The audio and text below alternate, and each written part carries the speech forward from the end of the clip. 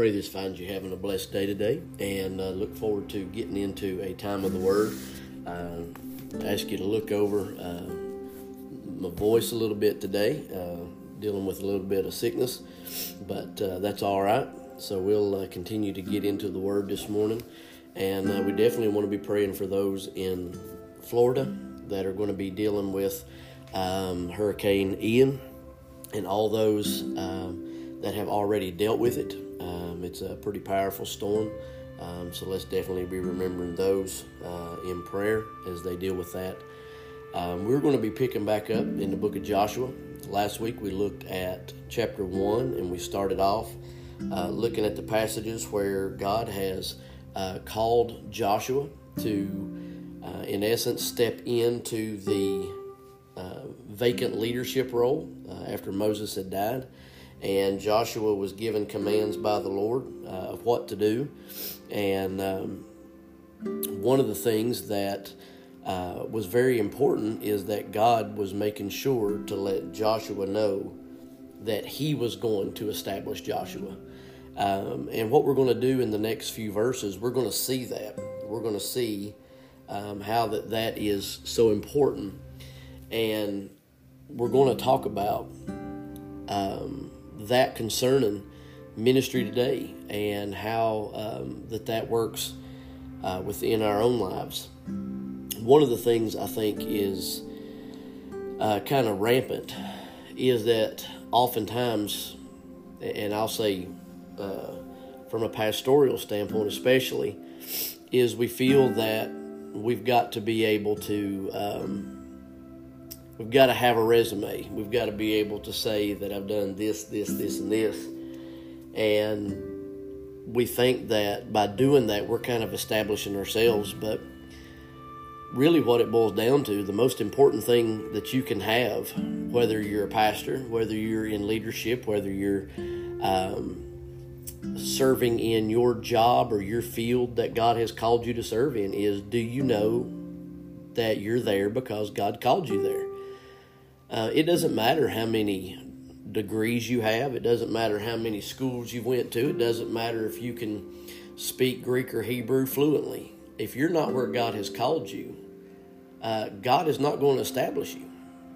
And I think that that's one of the most important things that we need to understand is, do you know beyond any shadow of a doubt you are where God called you? Because you could be someone who is in the world's eyes, not someone who is fully qualified, not someone who has all of the reputation or whatever it may be, but God, if you are where you're supposed to be and where He's called you to be, He can do unlimited things through you. When we sit down and we look at Joshua here from the first few verses that we looked at last week, it's not like Joshua is this just extraordinary man. It's not like Joshua was able to sit here and say, you know, I have been following in the footsteps of Moses, and man, I am so overly qualified for this position, and I'm just the guy that God needs to make sure that He picks to be able to do this. That's not what you see with Joshua. You don't see, leading up to this point, that Joshua was just head and shoulders above everybody. What I see here is Joshua was just a common man doing his job. And I think that that's what's so vitally important. When we look at the people in Scripture, and we're going to get to this passage in Joshua in a minute, I just feel like this is important to really set the stage. I don't find anybody that God used in Scripture that had it together. You can start all the way back from the beginning of Scripture, and you're not going to find anybody who was just so amazingly wonderful that God just looked at it and said, I would be dumb not to pick you. Everybody that God used was somebody that you would normally not pick. If you were sitting down and you were looking at starting a ministry, or you were looking at starting something, very rarely would you walk through Scripture, even if you went to Hebrews 11, which is the Hall of Faith, would you go through there and say, man, that person right there, that person is legitimate? You wouldn't. When you look at the disciples, none of those were people that you would normally pick. When you look at it, fishermen were not looked at as very affluent people. They weren't looked at as educated people. They weren't looked at as people that you would want to start anything with. Yet Jesus said, these are the ones that I know are going to turn the world upside down, as we see in the book of Acts. Joshua was just a common guy. One of the things that I hope that you're getting out of what I'm saying right here is, don't feel like you have to be something that other people determine you to be for God to use you. God will take anyone who has availability and do miraculous things through them. God doesn't need you to be someone who can be miraculous. He just needs you to be available. We're not seeing Joshua as just this outstanding person. We're seeing Joshua as a vessel that says he's available and says, God, here I am, use me. And so what happens from that? God gave him all these commands. Don't turn to the right or to the left from the word, but stay in it, meditate on it, be strong and be courageous. Those are all the commands that God gave him. And going back to verse 3, God says, I have given you every place where the sole of your foot treads, just as I promised Moses. God says, listen, it's not about Moses wasn't the one who was so strong. It was me. All Moses was my vessel. So he was just reminding Joshua, listen, you don't have to be intimidated by Moses. You don't have to feel Moses' shoes. I was the one who was in charge. I was the one who was doing all of this stuff. So Joshua, what I need you to do is I just need you to be the best Joshua that I've made you to be. And that's it. God doesn't need you to be superhero Christian. God needs you to be available and say, God, I know I can't do it, but I know that you can do it through me. So I say all of that to say, in Joshua chapter 1, verse 10 and 11, we're picking up. It says, Then Joshua commanded the officers of the people, Go through the camp and tell the people, Get provisions ready for yourselves, for within 3 days you will be crossing the Jordan to go in and take possession of the land the Lord your God is giving you to inherit. Now, don't miss that terminology there, to take possession. Now, go back to verse 3, okay? Joshua chapter 1, verse 3. I have given you every place where the sole of your foot treads, just as I promised Moses. Joshua believed what God told him, so much so that when Joshua got the command from God, Joshua looked at his people and he said, listen, I want you to take possession of what God has already given you. Now, I want to make sure, and I think you all, if you've listened to the podcast that I've done enough, you know that I'm not big on these name it and claim it health and wealthy people. This is not a name it and claim it thing.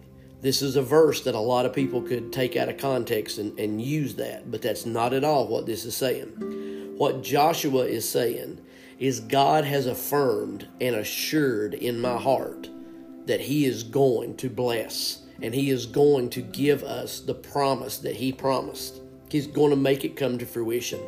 And so He's telling the people, I want you to do what God has already given you the ability to do, what God has already commanded you to do, and what God has already given over to you. He's not telling them to go out and do something new. He's not telling them to go out and fight. Notice this. Very important. He says, get yourselves ready because you will be crossing the Jordan to go in and take possession of the land. What he's telling them is, listen, you need to understand, you're just going to go in and God has already won the battle. God is going to give you the land that He's promised. And I think sometimes what we do is we struggle in our prayer lives and we struggle in our daily lives because the enemy's voice is so much louder in our lives than the promises of God because we're not in the Word, understanding and remembering and reflecting and meditating on the promises of God. All right? Now again, let's tie this scripture in together. All right? Go back to verse 7. Above all, be strong and very courageous to observe carefully the whole instruction my servant Moses commanded you. Do not turn from it to the right or to the left, so that you will be able to have success wherever you go. This book of instruction must not depart from your mouth. You are to meditate on it day and night, so that you may carefully observe everything written in it. For then you will prosper and succeed in whatever you do. Here's the examples of what I want to make that applicable into our lives. When we look at passages of Scripture, we have the promises of God. I will never leave you and I will never forsake you. I will go with you always, even to the end of the age. All right, let's just be real with ourselves for a minute. How many times have we prayed and the first thing we said is, God, where are you? God, I don't feel your presence. God, I feel like I'm praying.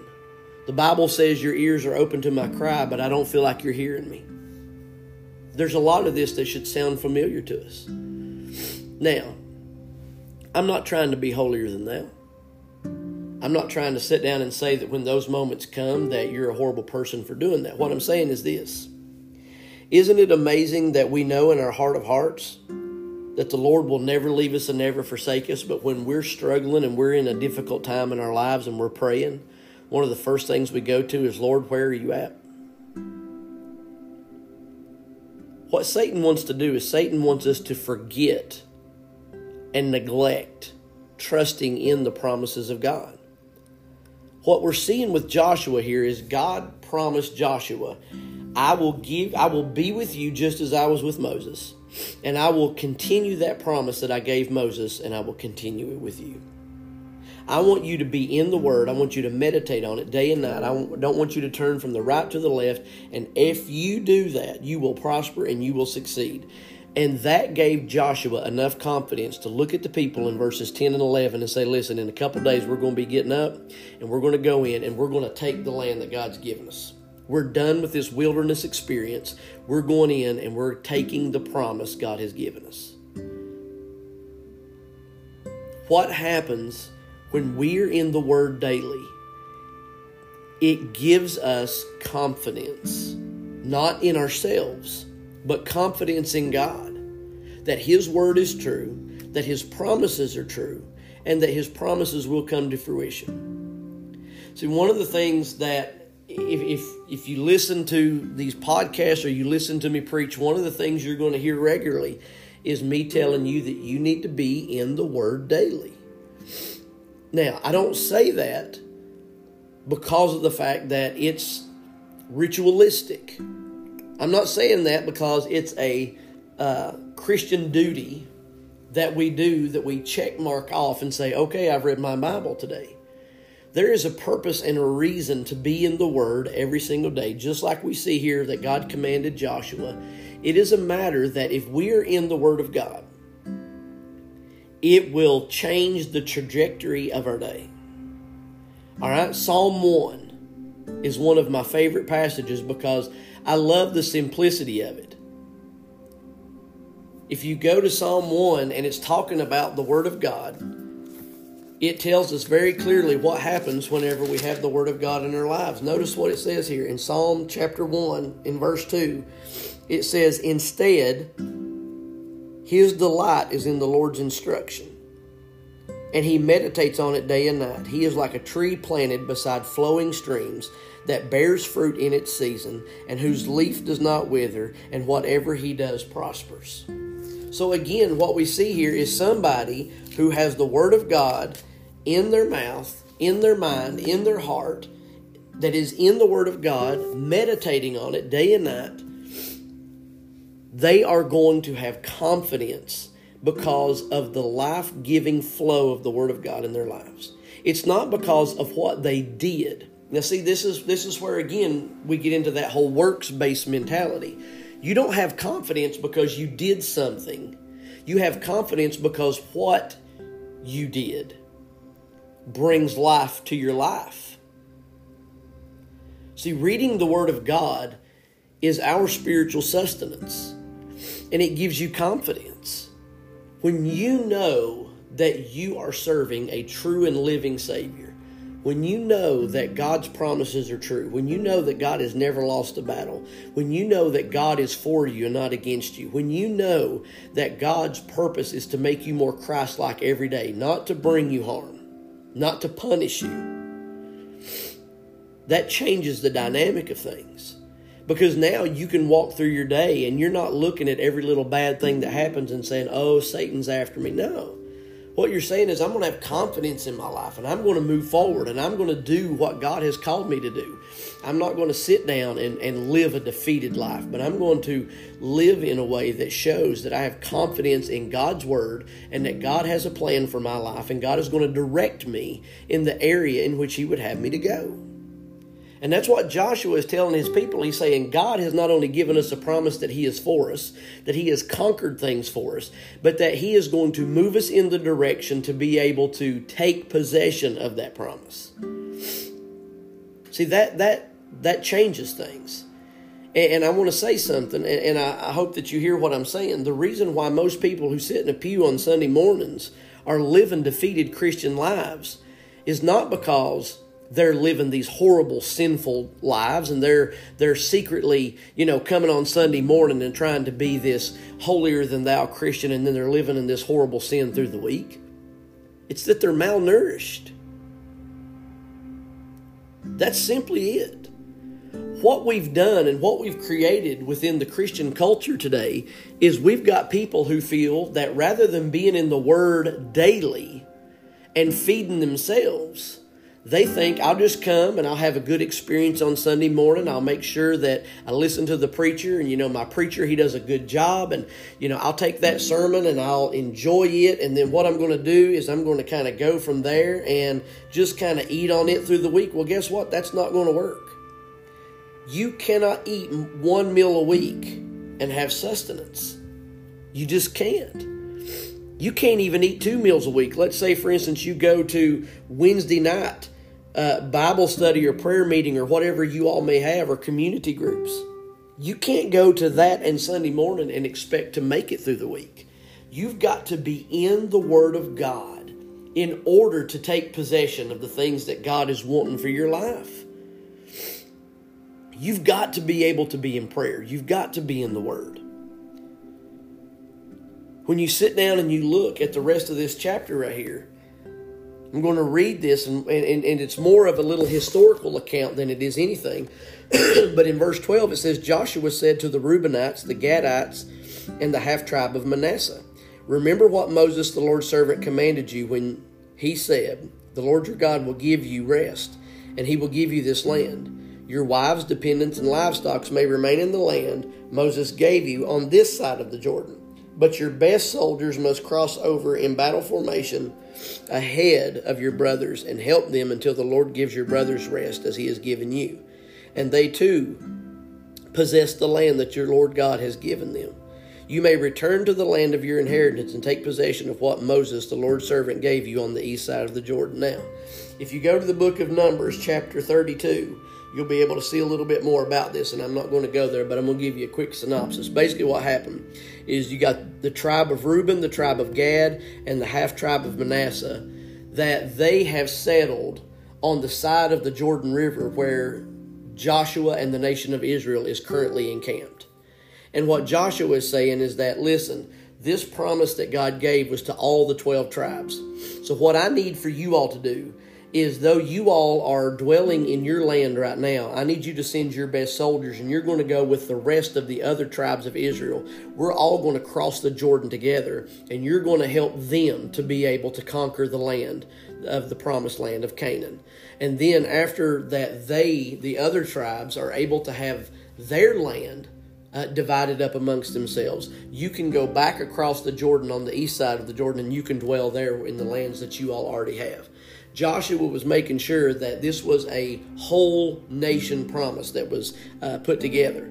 And so then look what happened here in verse 16. They answered Joshua, everything you have commanded us we will do, and everywhere you send us we will go. Now listen, again, I want you to pump the brakes for just a minute and think about this. This isn't very long. I mean, we're talking just maybe a few days, maybe a week at best, that we're talking about verse 1 of chapter 1 after the death of Moses.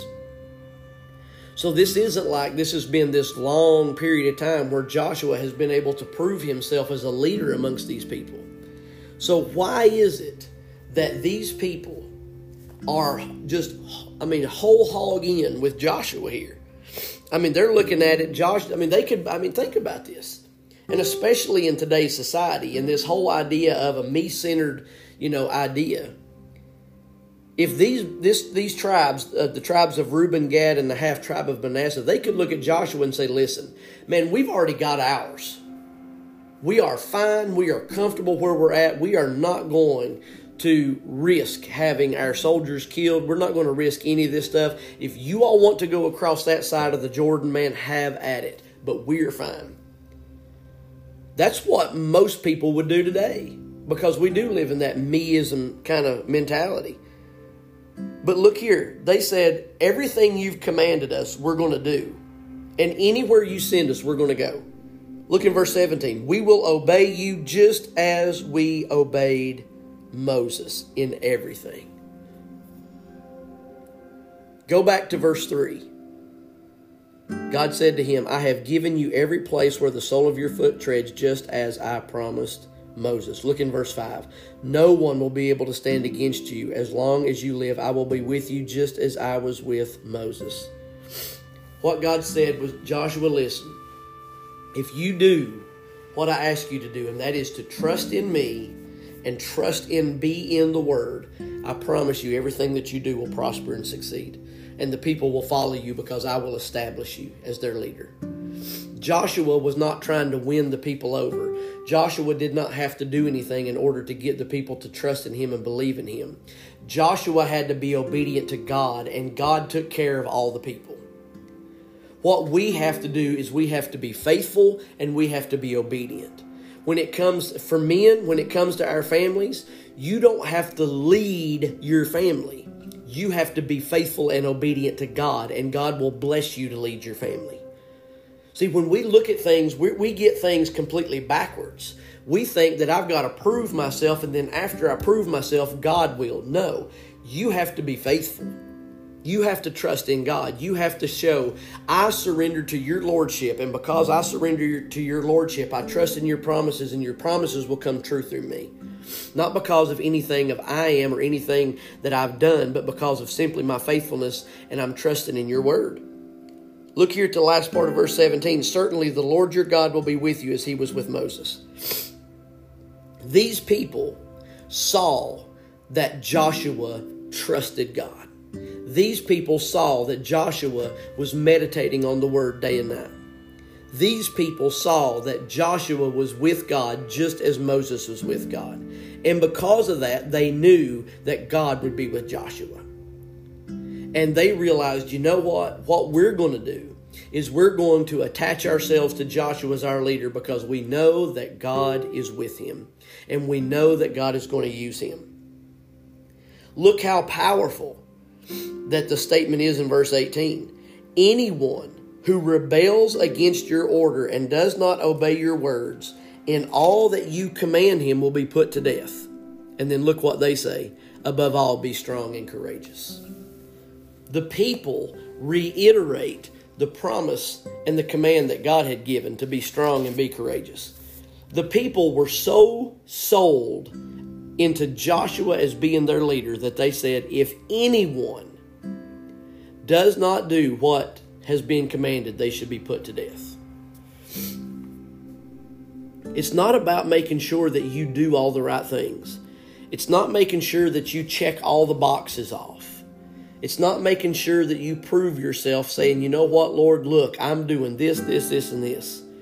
It's about simply being in the Word to the point that you meditate on it day and night. It's being in the Word to where you know the promises of God. Now listen, not that you know the promises of God in a memorization standpoint. You may be able to sit down and quote that verse, that he will never leave me and never forsake me, and he'll be with me always, even to the end of the age. Okay, you can quote that all day long, but do you know that verse? Have you lived that verse? Have you experienced that verse? Has there been a point to where you have had moments in your life to where you can sit down and say, you know what? Without a doubt, I have been in situations and I legitimately had no one else, but God did not forsake me. That makes that promise come alive and come true in your life to where now you know it. See, what God wants us to do, and this is, again, I want us to understand this concept. It's not just reading God's Word, but when He says to meditate on God's Word day and night. Listen, what God is saying is when you read the Word and you trust me, I'm going to make these promises come true in your life. So not just that you can read it and know it, but that you can see it and experience it. See, God doesn't want you to just read His Word. He wants you to experience His Word. That's the thing about salvation. You can read how to be saved in Scripture, but He wants you to experience salvation. You can read about God in Scripture, but God wants you to experience Him. See, that's what makes your faith come alive. That's why there's people who are willing to die for their faith. That's why these disciples, after Jesus' crucifixion and resurrection, when they were going and they were preaching and people were killing these disciples for their faith, why were they so willing to die for it? Because they had experienced God in such a way that they realized God was the most important thing in their life. What God tries to do through His Word, as you read it and you meditate on it and you trust in it, is He wants it to come alive in your life, so much so that you experience Him in a way that you know that that promise is real and is true.